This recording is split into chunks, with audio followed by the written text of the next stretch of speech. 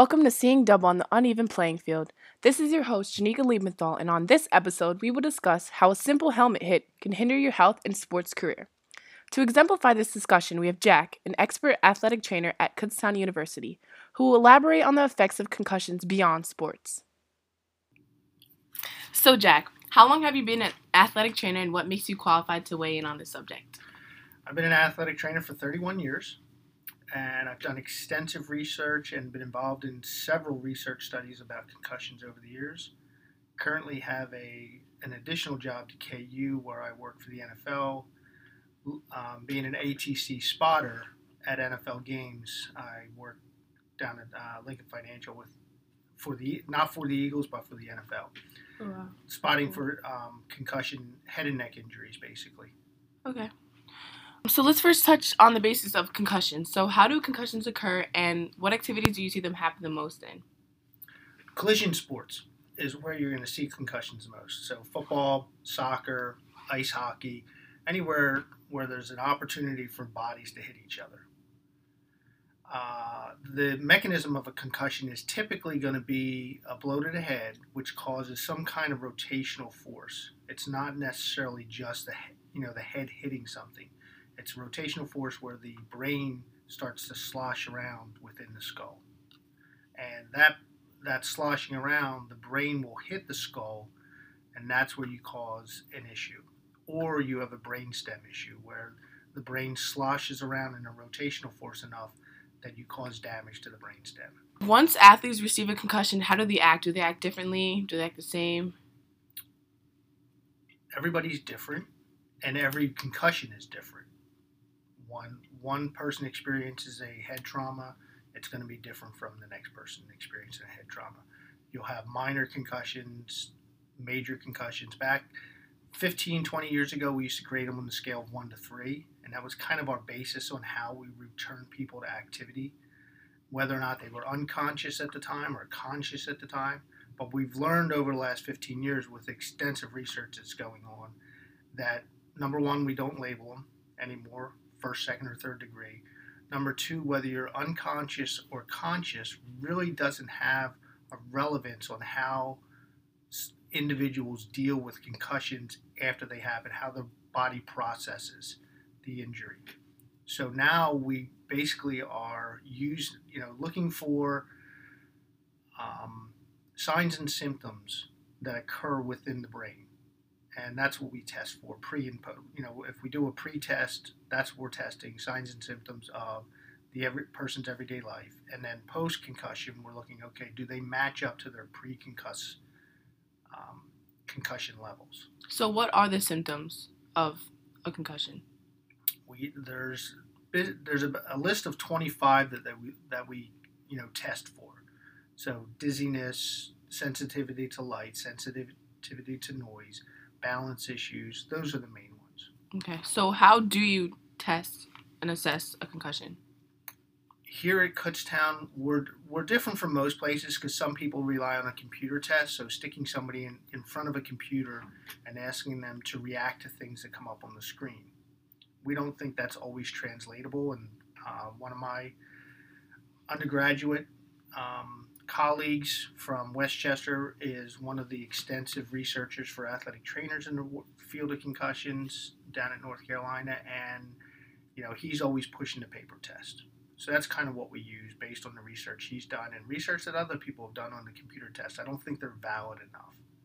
So the number one thing we do is we do a symptom assessment, and we're gathering information on previous concussion issues because we know that concussions are an additive injury problem. So if you've had 1, 2, or 3, the next one you have is going to be worse than the previous one, typically. Not always, but we do see an additive cause to concussions. So typically, people will deteriorate over time having multiple concussions. So our test is a symptom checklist, and then we use what is now referred to as the SCAT-5 test. So it's a memory test, a balance test, and asking people to perform certain tasks within those types of tests. So what are the treatments for a concussion? Again, I'll give you a little bit of background. 15 years ago, go lay down, get in a dark room, and hang out and don't do much. But we know that for every injury that somebody has, the best thing you can do for them is some form of movement exercise. Maybe not for that body part, but maybe for another body part. But getting the person moving is really the best thing you do for them. So now, okay, we might tell you stay off, in the world we live in now, limit your electronic exposure. So stay off your phone, don't get on your computer too much. Not high sensitivity lighting, different types of lighting as opposed to um, the regular lighting you would have in a classroom with fluorescent lights aren't typically good for you, but it's not go sit in the dark room and do nothing. So we're going to tell a person that, go about their daily living task that they're capable for performing without elevating their signs and symptoms. What happens if these treatment protocols aren't followed correctly? Like, what if you're diagnosed with a concussion and you just go out and you go back to playing, you go run around? What happens?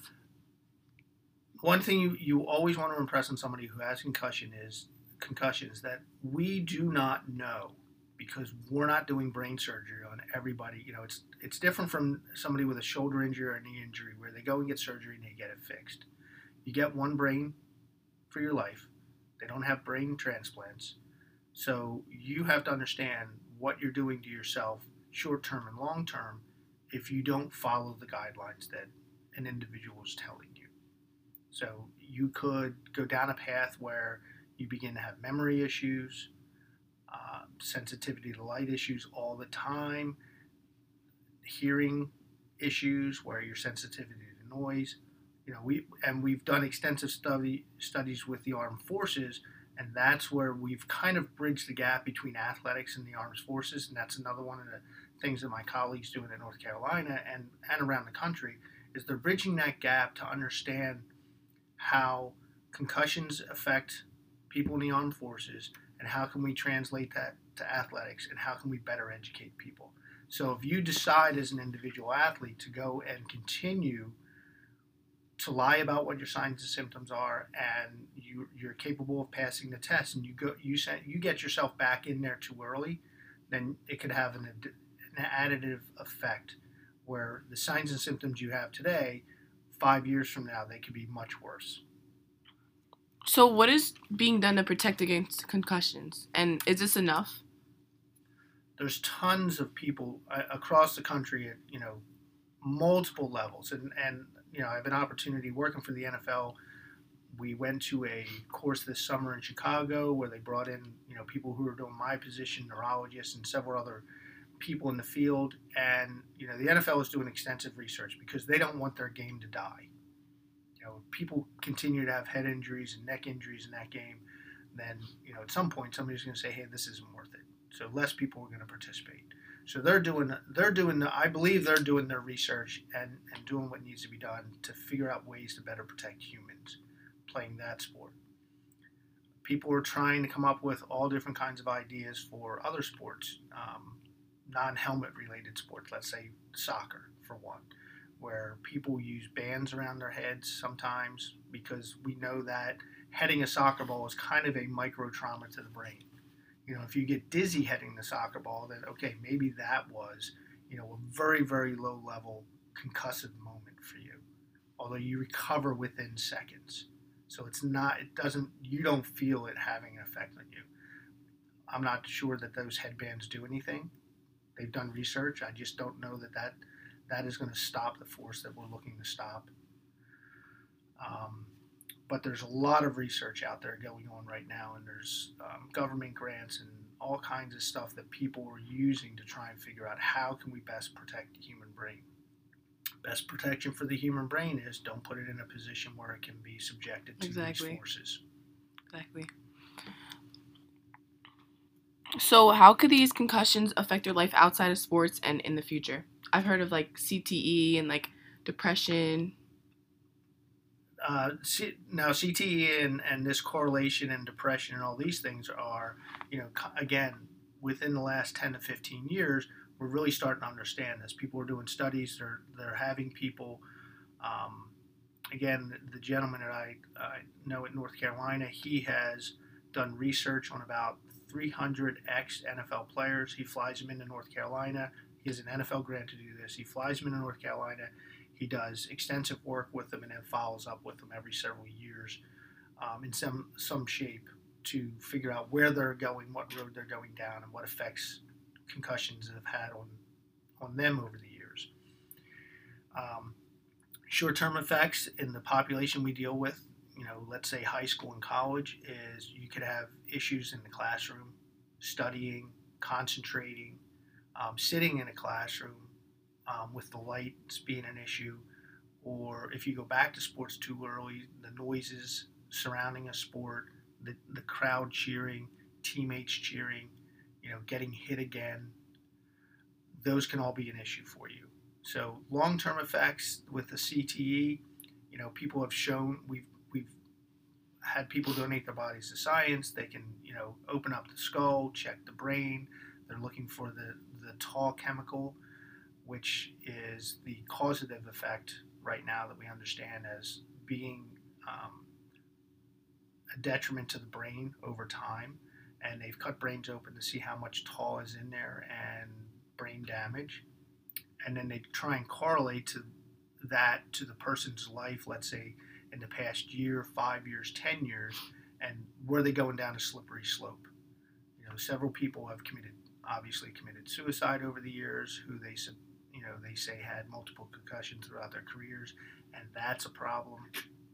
And depression comes prior to all of these people taking their lives and those kind of things, because the brain fails to work properly and run the body systems properly, and the causative effect is depression. It seems that concussions are not taken as seriously as they should be and can lead to instability in all aspects of the body. No matter how tough you think you are, you can't out-tough this brain injury. Thank you, Jack, for speaking with me today, and tune in next episode for a glimpse into the lives of those that have ruptured their Achilles.